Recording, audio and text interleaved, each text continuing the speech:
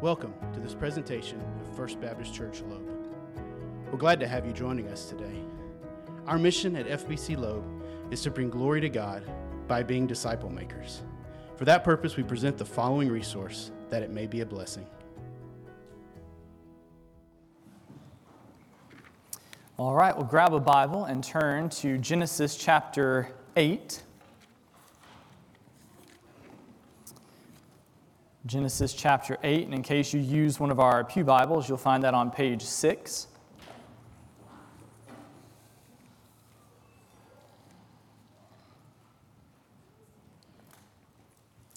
As we make our way through the book of Genesis, we're now in the third week of the story of Noah's Ark, and we have seen that from the time of Adam and Eve's sin in the Garden of Eden, sin continued to spread throughout the human population. And over time, the Lord saw that the earth was filled with wickedness, corruption, and violence. And so God determined to execute judgment and destroy everything on earth with a great flood. But one man named Noah found favor with God. He received grace. And the Lord promised to establish a covenant with Noah and told him to build a giant ark so that he and his family and representatives of the animal kingdom could survive the flood and start things over again. And when the ark was ready, the Lord told Noah to load his family and everything else up, and then he brought a cataclysmic flood with water from below and above the earth, completely destroying everything on the earth, everything except for Noah and those that were with him on the ark. Now this morning the Lord is going to bring Noah, his family, and the animals out of the ark and into a new creation. And so we're in Genesis chapter 8, and we're going to pick up beginning in verse 1. It says, "But God remembered Noah and all the beasts and all the livestock that were with him in the ark. And God made a wind blow over the earth, and the waters subsided.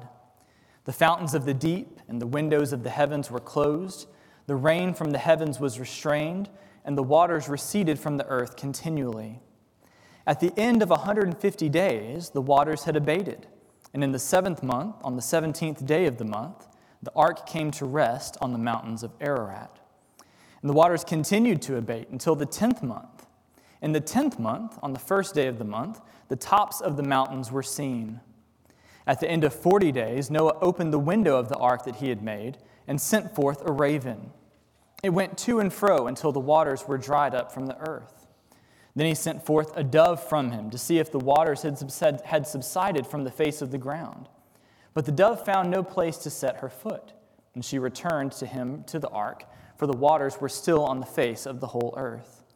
So he put out his hand and took her and brought her into the ark with him. He waited another 7 days, and again he sent forth the dove out of the ark. And the dove came back to him in the evening, and behold, in her mouth was a freshly plucked olive leaf. So Noah knew that the waters had subsided from the earth. Then he waited another 7 days and sent forth the dove, and she did not return to him anymore." So after the flood came last week, chapter 7 ended by telling us that waters prevailed over the earth for 150 days. Let's talk about that for a moment. We know that the Lord warned Noah that it was going to rain for 40 days and 40 nights, but we didn't see anything about 150 days in the ark. Now, I've never been on an ark full of animals for 150 days, but I have been trapped in a vehicle with my family for several hours on a road trip. And so as you think about these circumstances, you have to believe that Noah had a few moments here and there. Right? Like if that elephant trumpets one more time, I'm just going to jump, and I don't even care. I'm getting out of this boat. And then as soon as that thought goes through his mind, he hears someone yell from the back of the ship, "Dad, the skunk sprayed again!" Right? And it just gets worse and worse. So Noah survived the flood, but now he has to survive surviving the flood until the waters drain off of the earth. Fortunately, as we move into chapter 8, it says that the Lord remembered Noah.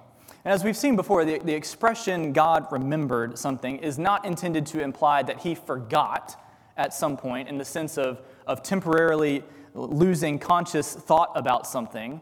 As if God is up in heaven saying, I had something to do today, and I can't remember what it was. What was it? Oh, Noah, that's right. No, God is omniscient. He always knows everything. And so we understand that the Bible uses the phrase to remember in a way that communicates acting on behalf of someone or for their benefit. And so at the end of verse 1, the Lord makes a wind blow over the earth that causes the waters to begin subsiding. So we see that the fountains of the deep and the windows of the heavens are closed, and so that water is no longer coming from them, and the water recedes continually, something like a bathtub draining slowly, for another 150 days.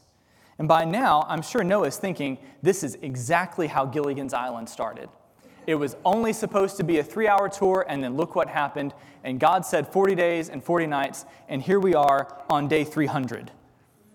Fortunately, on the 17th day of the 7th month, the ark comes to rest on the mountains of Ararat. And so the bottom of the ark, which would still be underwater, finally touches land on an area that would still be shallowly covered by water.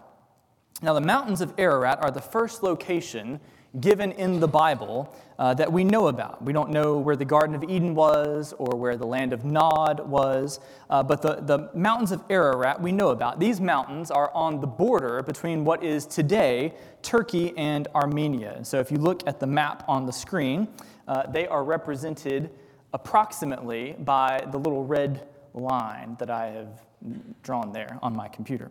Now, oftentimes, people assume that the ark landed on the Mount of Ararat specifically, but the text just references the mountain range as a whole, so somewhere in that general area. And of course, people have searched for thousands of years to try to find the ark, and many of those efforts have come up empty. Some claims of finding the ark have been found out to be hoaxes. But nothing definitive has ever been found, and frankly, all these thousands of years later, I'm not sure that there's anything of the ark left to be found. But at any rate, in verse 5, we see that on the first day of the 10th month, the tops of the mountains are finally visible. Then after another 40 days, Noah can't stand it anymore. He has to know what's going on out there, so he takes a raven and he releases it out of the ark. I'm sure the raven is tired of being on this boat, and so the idea is that if this raven can find anywhere at all to land, it would be preferable than being on this boat, and so if it doesn't come back, Noah will know that they're almost ready to get off. Unfortunately, the raven just goes to and fro. It circles around and doesn't give Noah any conclusive evidence, and so next he releases a dove, which is a bird that will either stay gone or come back. But the dove doesn't find any land, and so it returns to the ark. And so Noah waits another 7 days, and then he sends the dove out again. And the dove comes back again, but this time it has a fresh olive leaf, which means that while the water is still there, at least in some areas, vegetation is starting to regrow. And so Noah waits another 7 days and releases the dove again, and this time it doesn't come back. It has found somewhere that it can live. And so Noah realizes that it's getting close, and the earth is going to finish drying and be ready for new inhabitants as we pick up again in verse 13.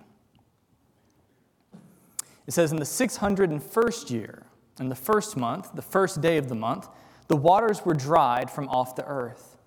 And Noah removed the covering of the ark and looked, and behold, the face of the ground was dry. In the second month, on the 27th day of the month, the earth had dried out. Then God said to Noah, go out from the ark, you and your wife, and your sons wives with you. Bring out with you every living thing that is with you of all flesh, birds and animals, and every creeping thing that creeps on the earth, that they may swarm on the earth and be fruitful and multiply on the earth. So Noah went out, and his sons and his wife and his sons' wives with him. Every beast, every creeping thing, and every bird, everything that moves on the earth went out by families from the ark. And so as we pick up here in verse 13, we fast forward to the first day of the first month of Noah's 601st year. And we see that the waters have dried off the earth. And so the water is all gone at this point, but the ground itself would still be a saturated mud bog at this point. And so it's still not quite ready. Noah removes the covering off of the ark to look around, and for the first time in a really long time, he sees the ground. And then in verse 14, almost 2 months later, the earth has finally dried out and is ready. And so God tells Noah to come out of the ark along with all of his family and all the different kinds of animals so that they can begin repopulating the earth. Now, last week we saw that the flood started on the 17th day of the second month of the 600th year of Noah's life. And here we see that God calls Noah to get off the ark on the 27th day of the second month of the 601st year of his life. And so after a full year of being on this ark, Noah and his family finally step out onto dry land. And you have to imagine that this would have been a solemn, eerie moment, right? It's empty, it's quiet. Nothing is the same as it was before they got on the boat. But at the same time, it's full of potential for the new life that they're going to begin together. Now, before we continue, I want to zoom out for just a moment because I think it's important for us to understand that what Moses has described in the flood is a divine act of decreation. A divine act of decreation. Almost everything that God did in creation, he has undone through the process of this flood. And so we've seen that humans and animals have been destroyed, and vegetation and dry land have been covered as the waters above and the waters below that the Lord had separated originally come back together again. Right? We saw that in the beginning the earth was one big ball of water, and now through the flood the earth had become once again a big ball of water. But now chapter 8 has described God's work of recreation. And so all the way back in chapter 1, we saw that the Spirit of God was hovering over the face of the waters. And the word for spirit can also be translated as wind. And so here in verse 1 of chapter 8, we see that the Lord causes a wind, the same word, to blow over the waters. And this wordplay serves to connect what God did back in Genesis chapter 1 with what he's doing here. Next, God has caused the dry land to reappear and vegetation to regrow. And now, as he brings out Noah and all of the animals from the ark, he places living creatures on the earth once again. And so this is a new beginning, a fresh start, and we'll see how things progress as we pick up again in verse 20. It says, "Then Noah built an altar to the Lord and took some of every clean animal and some of every clean bird and offered burnt offerings on the altar. And when the Lord smelled the pleasing aroma, the Lord said in his heart, 'I will never again curse the ground because of man, for the intention of man's heart is evil from his youth. Neither will I ever again strike down every living creature as I have done. While the earth remains, seed time and harvest, cold and heat, summer and winter, day and night shall not cease.'" And so picking up in verse 20, Noah builds an altar, a structure that is designed for making sacrifices in worship. And he takes some of the clean animals and some of the clean birds and he offers them up to the Lord. And so I mentioned last week that I thought that the extra pairs of clean animals, 7 pairs of all the clean animals and clean birds, had a sacrificial purpose, that he was going to use those for sacrifices. And here, he does that. He takes the extras and makes burnt offerings while still having 1 pair to live and repopulate the earth. And so all joking about having to live on the ark for over a year aside, Noah is profoundly grateful for the salvation that he has been granted. And so he offers the Lord a sacrifice of thanksgiving. And in verse 21, the Lord smells the pleasing aroma of the sacrifice, and he determines that this is a turning point. And he says, "I will never again curse the ground because of man, for the intention of man's heart is evil from his youth. Neither will I ever again strike down every living creature as I have done. While the earth remains, seed time and harvest, cold and heat, summer and winter, day and night shall not cease. And so the Lord determines never to execute judgment in this particular way ever again. Now, as a quick aside, over the last couple of weeks, we've tackled some of the major objections or debates that surround this whole story. And one final issue that we can touch on just briefly is whether or not this was truly a global flood or just a regional flood. There are a number of people who insist that this was not truly a global flood. That would be impossible. But instead, this was just a regional flood that appeared to be global because there was water as far as Noah could see.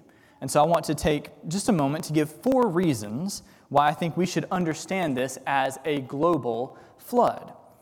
First of all, while this certainly could have been a regional flood that seemed to be global from Noah's limited perspective, that would not be the case for God. Right? God knows exactly what this was. And so inasmuch as we believe that the Scriptures are inspired by the Holy Spirit, if the text says that it was a global flood, then we should understand it that way. Secondly, if this was only a regional flood, then the ark would seem to be much ado about nothing. Right? If God is concerned that humanity and the animals survive a limited judgment, then all God would have had to do was tell Noah and his family to move. Like go over there because I'm about to flood this particular region of the earth. But all of the time and the effort involved in building the ark only makes sense if the ark is the only option for survival, because this is in fact a global flood. There's going to be nowhere to go, as in fact we saw was the case. Third, just a simple physical observation, water disperses. Right? It spreads out evenly over a surface. So if I poured out my water bottle here on the stage, it wouldn't just stack straight up, it would disperse and as far as it could go across the stage. And in a similar way, unless the inhabited world at this point was bowl-shaped, which we have no reason to think that it was, then all of this water that we read about last week isn't going to stay local. It's going to disperse out as far as there is space, which would include the rest of the earth. And then finally, and perhaps most importantly, what the Lord says right here indicates that this was a global flood because he determines never to do it again. And certainly throughout history, there have been many instances of devastating local and regional floods. We know a thing or two about that ourselves. Right? But the earth as a whole has never flooded in this way again. And so for God's word to stand true, it would seem to require that what we have here was, in fact, a global flood. So that's my take on that. But getting back to the story itself, there's one last thing for us to note here in the middle of verse 21. The Lord determines never to repeat this judgment despite the fact that the intention of man's heart is evil from his youth. So you'll remember from back in chapter 6 that the Lord saw that every intention of a man's heart was only evil continually. And here in chapter 8, what we find is that hasn't changed. The Lord indicates this is still the case. And so we've already established that Noah was not a perfect man. We're going to see that even more next week. But even here, the Lord reveals that the flood hasn't actually fixed the problem of human sin. Right? The flood can do a lot of things, but it can't fix that. Nevertheless, the Lord will not execute judgment against mankind in this same way again. And so we'll see what happens next when we come back again next week for chapter 9. And so in our passage this morning, the Lord remembers Noah, and he brings Noah and his family and the animals out of the ark and into a new creation. Right? This is a clean slate. This is a fresh start. And yet, we already have an ominous hint that not everything is as it should be. Something is still wrong.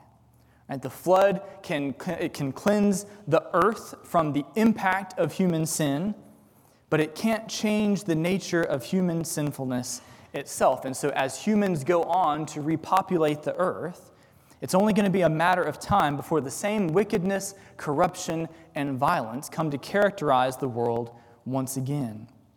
And in this way, the whole flood story gives us a great picture of the problem of humanity and the futility of trying to solve it ourselves. Most people look at the problems in our society and they think that we can fix them if we just get the right laws or the right policies in place, or if we just educate people enough, or if we can get people the right emotional and psychological support that they need. And I certainly don't want to come across as if I'm knocking any of those things, because all of those things can be helpful in as far as they go. But we need to be very clear and understand that you can never solve a spiritual problem with earthly solutions. You will never be able to solve what is a spiritual problem with earthly solutions. You see, all these efforts assume that people are generally good. And if you can just help them out a little bit, then they'll get over the hump and everything can be made okay. But the reality is that you can put us in whatever environment you want to put us in. You can pass all of the laws and legislation that you want to. You can give us as much education as you want. We could all have PhDs. But at the end of the day, we are not sinners because we sin. We sin because we are sinners. Right? The problem is not out there. The problem is right here. And as long as that foundational problem is not solved, all of our human solutions are just like trying to put a Band-Aid on a cancer spot. Right? What we need are heart changes. Right? The natural rebellion of our hearts, our inherent sinfulness, and the spiritual death that came as a result of Adam and Eve's sin needs to be overcome, and it needs to be replaced with new spiritual life. And it's going to take the whole biblical storyline to work this out. But the good news is that this is exactly what the Lord offers his people. You see, when you get into the Old Testament prophets, when Israel's hard-heartedness has reached its peak, the Lord promises that one day he will eventually change the hearts of his people. And so in Ezekiel 36, the Lord promises, I will give you a new heart, and a new spirit I will put within you. And I will remove the heart of stone from your flesh and give you a heart of flesh. And I will put my spirit within you and cause you to walk in my statutes and be careful to obey my rules. In Jeremiah 31, the Lord says that he will put his law within his people and write it on their hearts. God promises that eventually he will provide the one thing that can actually change us into the people that he has created us to be. Now, of course, if you've been at Loeb for any time at all, then I assume that you already know that these promises ultimately come to pass through Jesus. As Jesus pays the penalty for our sin on the cross and provides us with the Holy Spirit who regenerates our hearts. And so in 2 Corinthians chapter 5, the Apostle Paul can say, therefore, if anyone is in Christ, he is a new creation. The old has passed away. Behold, the new has come. All right, the one thing that we need is the one thing that God provides for us in Christ. And this is another reason why the faith and the practice of the church must always be grounded in the gospel. All right, we are not political activists. We're not pop psychologists. The one thing that we have to offer the world is the good news of Jesus Christ and what he has done to save us through his life, death, and resurrection. Now, of course, our salvation doesn't mean that we're ever perfect in this life, but it does mean that we become able to live our lives gradually in ways of obedience that cause us to grow more and more like Jesus in our attitudes and actions. And this is exactly what we are expected to do as believers. Just as Noah offered sacrifices to the Lord for the salvation that he experienced here in chapter 8, in Romans chapter 12, Paul says to us, I appeal to you, therefore, brothers, by the mercies of God, to present your bodies as a living sacrifice, holy and acceptable to God, which is your spiritual worship. Do not be conformed to this world, but be transformed by the renewal of our mind. You see, we glorify God as we live out the newness of life that he has given us through Jesus. And as we saw recently in 1 Peter, the difference that people see in us should make the gospel message compelling to them. And so we pursue obedience to the Lord as we live this life in hope of the ultimate new creation that the Lord will provide on the last day, where we will live in perfect fellowship with Him forever. The story of Noah's Ark lays this foundation that is worked out across the rest of Scripture. And so this morning, let's worship the God who grants us salvation through judgment and who makes all things new, including us. And then let's live our lives for His glory. Let's pray together. Father, as always, we thank you for your word. And as we cover the resolution to Noah's Ark, Lord, we thank you for the fact that you do make things new. And that, Father, what the flood was not capable of doing, you have done for us through Jesus. You offer us new hearts, hearts that beat for you, hearts that respond to your Spirit. And Lord, as we have read the story this morning, I pray that your Spirit would cause your word to take root in our hearts and to bear the fruit that you have designed it to bear. Lord, I pray that as we take time to respond this morning, you would just stir our hearts with a fresh appreciation for what you've done for us, with a fresh desire to live out the newness of life that is ours in Christ, so that we can point the people around us to the hope that is only found in Jesus. And so, Father, we ask your leading as we respond now, and it's in Jesus' name that we pray. Amen.